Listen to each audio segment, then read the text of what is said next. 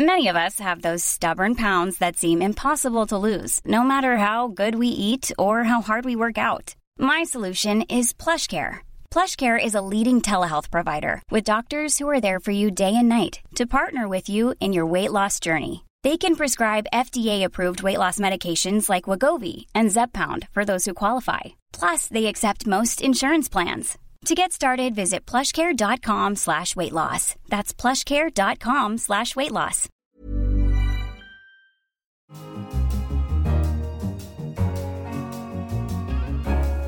Hello and welcome to The Economist Asks. I'm your host, Anne McElvoy. And this week we're asking, is the Olympic ideal still intact? As the Olympic torch relay nears its destination in Pyeongchang, South Korea, we look at whether the spirit of the Olympics can thaw global tensions, or do bread and circuses, complete with doping scandals, just briefly distract us? Politics and the Olympics have gone hand in hand for a century. After the First World War, the International Olympic Committee banned the losing axis of Germany, Austria and Turkey, and barred Germany and Japan again after the Second World War. America and its allies boycotted the Moscow Olympics in 1980 after the invasion of Afghanistan. South Africa too was kept out from 1964 to 1988 on account of its apartheid white rule. Since ancient times, the Olympics have provided an arena for political muscle to be flexed, as well as human ones. The 11 killings of Jewish athletes at the Munich Olympics in 1972, the slaying of protesters in Mexico City days before the 1968 Olympics, and the Cold War of Olympic boycotts, keeping that story on the front pages. There have been moments when the promotion of peace took centre stage on the podium, and this Winter Olympics, North and South Korea will march together under one flag at the opening ceremony, and they'll compete in a joint team in a few events, including ice hockey. Dancing for joy outside a women's ice hockey game, just days before the Winter Olympics. Some supporters delighted about the joint team from Korea playing what's supposed to be a friendly match against Sweden. A warm-up friendly there, though friendly hardly describes the overall situation on the Korean peninsula. Outside, there were small protests. Scuffles erupt between police and a small crowd of anti-North Korean demonstrators. They call North Korea's leader a dog. And they ridicule the Winter Games, calling them the Pyongyang, not Pyeongchang, Olympics. The North Korean delegation has been interpreted as a sign of slight improvement in relations during a time of heightened fears over the North's nuclear ambitions following a series of missile tests. But North Korea has scheduled a large-scale military parade for Thursday. Mixed messages then from the start. To decode all of this, I'm joined from Athens by George Papandreou, the former Prime Minister of Greece and the Vice President of the International Olympic Truce Foundation. He was also in power when the Greek financial crisis hit, so I'll be asking him too about that and what he learned from it. Mr. Papandreou, welcome to The Economist Asks. Hello, and very nice speaking with you, Anne. So, of course, we've got a Greek involved with the Olympic movement, so we're going back to basics here. What is the idea of an Olympic truce and where does it come from?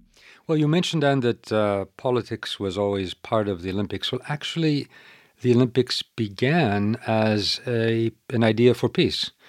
The initial 3 cities that were warring in the Peloponnese decided to, after they had consulted with the Delphic Oracle, that they would organize games, and that these games would be a time of peace, a truce, the Olympic truce. And in fact, that Olympic truce kept for 1,100 years, every 4 years, with one exception. It's the longest-standing peace treaty in human history.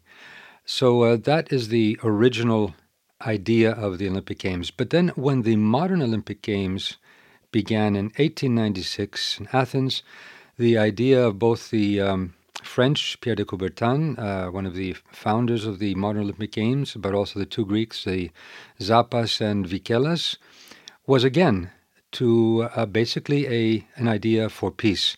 As a matter of fact, the initial International Olympic Committee, the IOC, was 80% made up of peace activists. Many of them, 5 of them actually, went on to win Nobel Peace Prizes. So the Olympic Games, the whole idea was, let's bring back this idea of peace through sport and culture. And what about the actual truces? I mean, let's look to some recent example of truces that you could say have impacted on major international stories. Where would you point me? There are a number of examples which I think are of interest, and I think this shows that the Olympic Games can be a window of opportunity. The Norwegian Games, the ones in Lillehammer, we then had the Yugoslav conflict, as you can remember, in Sarajevo. We were able, as a world community, to have one day of truce, 24 hours. UNICEF came in and inoculated thousands of children. Later on, during the Nagano Games, I was in Nagano. We all made a plea to President Clinton. He was, at that point, had announced that he was going to bomb Iraq. We asked for him to consider that this should be the time of truce during the Olympic Games. So that was just to be clear, though, that was the aftermath of Gulf War One. That's right. It was much before Bush, and of course, which was where there was a war. This was 1998. In fact, he did respect this call. Kofi Annan, then the head of the United Nations, went to Iraq, negotiated with Saddam Hussein, and they found a settlement which was acceptable at that time between the U.S. and the international community and Iraq. So there was, we did avoid, at that time at least, a bombing. Now, 2000, we had the two Koreas marching into the stadium in Sydney under the same flag. In the Sochi Games, we had the Duma, the Russian Duma, proclaiming a truce, and in fact, it did influence, I wouldn't say it was decisive, but it did influence 3 days of a truce in Aleppo for humanitarian organizations to go in. The only thing I'm beginning to wonder is whether it's good at providing brief truces, but I can't follow any line from it to any conflict or a longer ceasefire or a truce or an end of a conflict, or can you? So let's not be naive, of course, but some people will say, yeah, this is a very lofty, romantic, naive idea. Yes, but in diplomacy, and I have been foreign minister many years and prime minister also, in diplomacy, one looks for every possible window of opportunity when one is in a conflict. Will this be simply a propaganda effort from possibly the North? Will it be simply a media campaign? But at the same time, we can't say that it hasn't already had a positive effect. First of all, the games will be safe. Secondly, the Koreans, both North and South, are not only getting together, but it is creating a momentum. And this is a momentum in the public also. It's not simply a momentum at the leadership level. But how would you know that? Because we know that the Olympics tend to capture imagination, sometimes more briefly, sometimes they have a more lasting sort of feeling or reputation in a city. But to be a little bit rude about it, I mean, how do we know that this is not just a sort of dream of Olympic bureaucrats rather than something that we feel has really caught imagination? Well, certainly it's not a dream of bureaucrats. It's a dream, I think, much more of our societies and that we can live in peace. But will it simply remain a dream or not? Well, nobody can be sure. So you're right. Yes, and on the Korean example, it is a move forward. Former head of the UN, Ban Ki-moon, recently said this is very positive. He's a South Korean himself. There is a general hope that this can be developed. Obviously, these Olympic Games have created a diplomatic possibility. Will it be used? Well, there has to be much more than simply the games. At least there has to be political will. But it has opened a dialogue, and if this dialogue can continue, then we'll see if that can be used as an opportunity for building something more robust. What would you ideally do afterwards? I mean, if you're into a situation where you've basically got one nuclear power which is holding nuclear weapons outside international agreements, what is the ideal follow-up here? I mean, it's unlikely to be a change of heart immediately in Pyongyang, but are there, I mean, from experience, what's the best follow-up that you've seen? Creating the spirit, creating the atmosphere, creating the diplomatic, if you like, ecosystem is very important. And what will have to happen after the Olympic Games is that if these discussions continue, they have to bring in the 6 countries that have been involved, obviously the United States, but Japan, South Korea, North Korea, China, Russia have been involved. A regional approach is very important to bring in the region. This is not just, of course, on North Korea. There are other regional issues there. Also, I would add, there is one thing that the Olympics bring, or at least the spirit of the Olympics bring, but in practice also, it is the only place where everybody accepts certain rules based on certain values. Well, that's to look past all the doping allegations, which have run deeper and deeper into the corrosively into the Olympic Games. I think that just shows why we need to go back to the spirit, the real spirit of what the Olympics were about. And don't forget, wherever there are rules, there'll be those who want to bend them or go around them. This happens in all societies and organizations, but the basic rules are still there, and people accept them. If you want to be part of this community or this event, there are certain rules, and you are penalized if you are found to have broken them.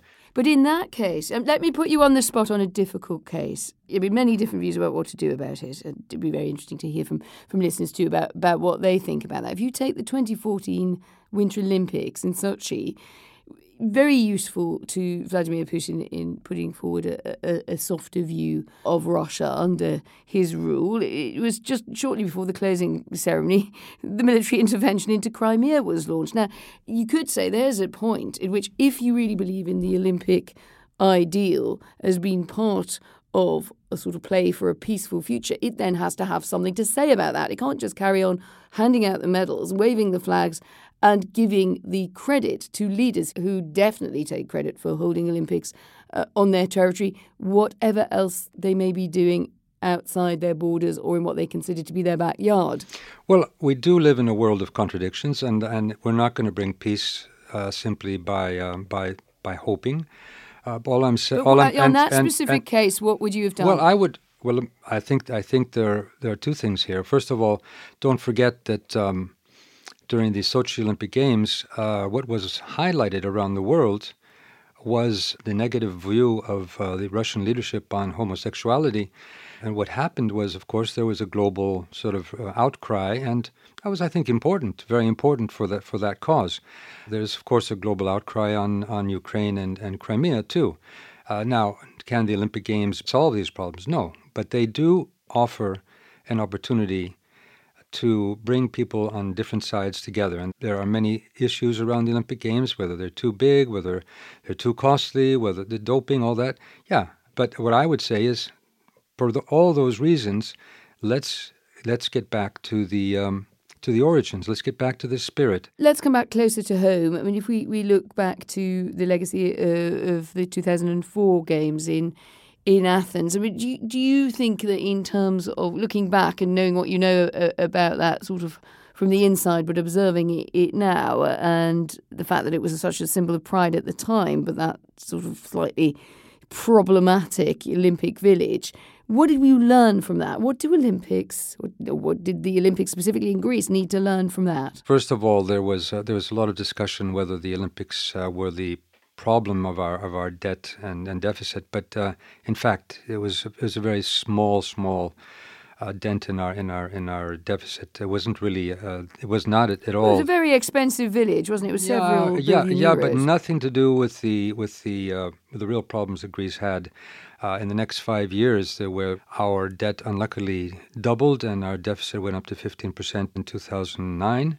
This was minuscule compared to that. So I think it didn't have much to do. But of course, there were very big venues created, and I think the government that then took over afterwards did not really do much to utilize them. What we had hoped was for Athens is to use this opportunity to become what Barcelona did. Look what Barcelona did. Barcelona was used the Olympics to reorient the whole city to open up to the sea, which it did. But it may be that you got the planning wrong to start with, which is why you've got derelict buildings. I would say the planning was not bad. The planning was quite good, actually. Most of the buildings were built in order to open up to the sea, but then they were not used afterwards. In 2009, that's 5 years later, I took over.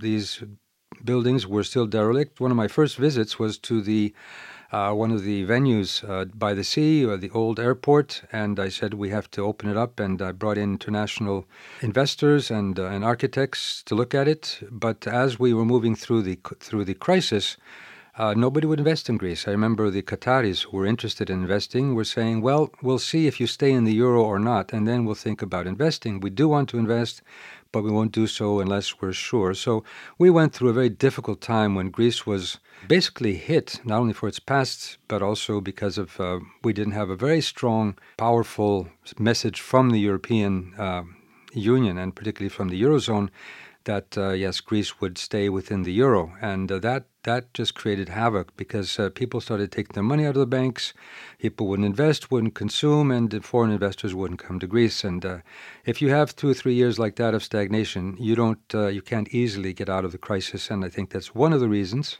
not the only, why we still are almost 9 years now of under this adjustment process under the tutelage of the so-called Troika. And indeed, the so-called troika, or the sort of external pressure and attempts to manage the Greek financial situation externally, with Germany obviously in a leading role there, that has gone on now for many years. I mean, what is your takeaway from all of those years? You started out as Prime Minister in this process. We're now, I think, set to see Greece exit the third bailout this summer. What have you learned in the time, and what would you do differently? The first reaction, of course, Greece did have its problems. We had our huge deficit.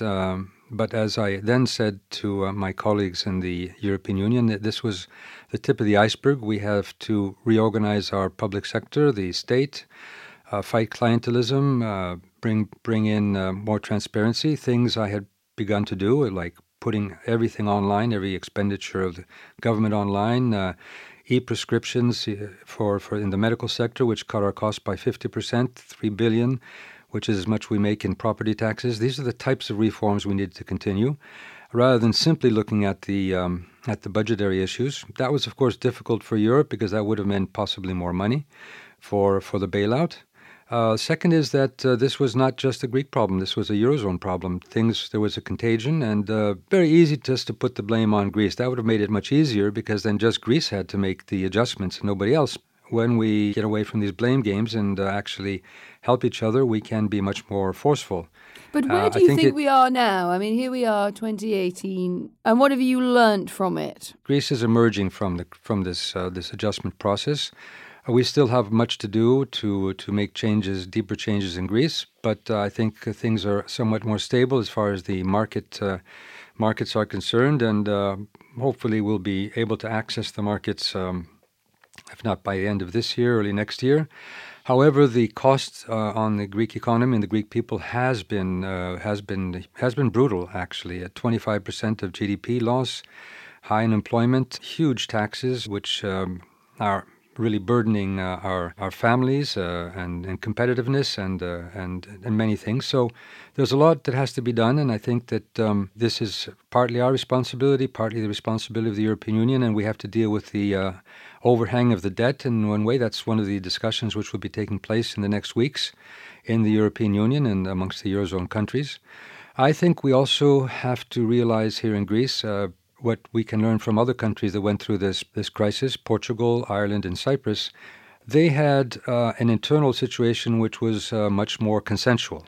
The political forces got together. They may have had their differences, but said, okay, let's work together to solve this issue. And we didn't do that. We had, I would say, a much more easy populism with opposition and yet promising. that left populist government is still in power, and you also have Golden Dawn. You have right populism appearing too. But what isn't, as far as I'm aware, reappearing is the moderate, centre-left, technocratic, perhaps social democratic form of Greek politics that you hailed for, which held sway in Greece for so many decades. It's a phenomenon not only observable in Greece. I mean, you could say that there are elements of it too in Britain with the Corbyn Labour Party and elsewhere.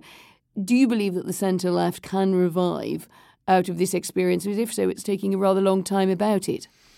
I do believe the centre-left can revive. As a matter of fact, I see the centre-left as part of the solution of our problems. The centre-left wants to bring both a sense of capacity and competitiveness in reorganizing the economy, but also a sense of justice, which has been missing. There's been a great sense of of inequality and problems for many parts of our society. But at the same time, I would say also a moderation in politics, a voice of sincerity and being very open to the problems. And that's what when I came in as Prime Minister, I was a messenger of bad news, but it was the previous government that had made a mess of things. I had to reveal to the Greek people that the deficit was 15%, over 15%, and we had to take very difficult measures. Am I right in thinking that at one point you imposed a tax on swimming pools? Yes, we did. We had to be quite innovative in many ways. We did impose taxes on swimming pools. As a matter of fact, there were some people that covered up the swimming pools or hid them, but we used Google Maps to find them. So we had to do quite a bit of innovative thinking. Last question. One of the people you dealt with most prominently in your time as Prime Minister was, of course, Angela Merkel in Germany. She's just about or attempting to pull together her coalition after 12 years in power and in many ways has been the pay mistress and the word giver in the Eurozone. Strengths and weaknesses of Angela Merkel from your personal encounters with her?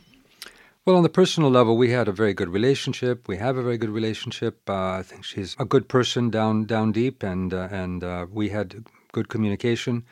I think she needed to take some bolder moves. She was quite cautious. That made her very popular in Germany. She was seen as the one to protect Germany from these very, very lazy so-called Southerners, which was not true, of course, according to statistics. Greeks work more hours than anybody else in the European Union, according to the OECD. But this kind of, if you like, narrative was quite popular in Germany at the time, and I do think it did help her politically, but it did undermine. Did she understand the nature of the crisis? I think we were all quite shocked and bewildered when the crisis hit us in the European Union. I'm not taking myself out of that. Everybody, I think, had to deal with something completely new, and we were groping for solutions. The markets were very jittery, and they saw that the sovereign debt could be the next crisis. So all of a sudden, Greece became the epicenter. So this was a wider issue, and I think this is where Europe lost an initial opportunity to really work together and solve this problem much more quickly. A lot of pain.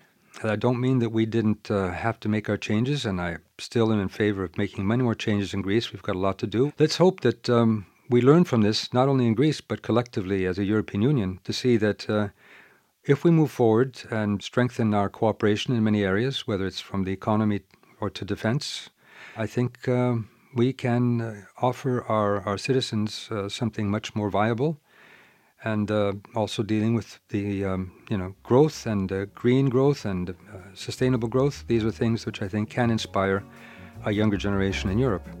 George Papandreou, thank you very much for joining us. Thank you, Anne. It was a pleasure to talk to you. But what do you think? Get in touch and let us know whether you think that the Olympics can help contribute to a more peaceful world. You can reach us on Twitter at Economist Radio or radio@economist.com if you're the emailing type. In London, this is The Economist.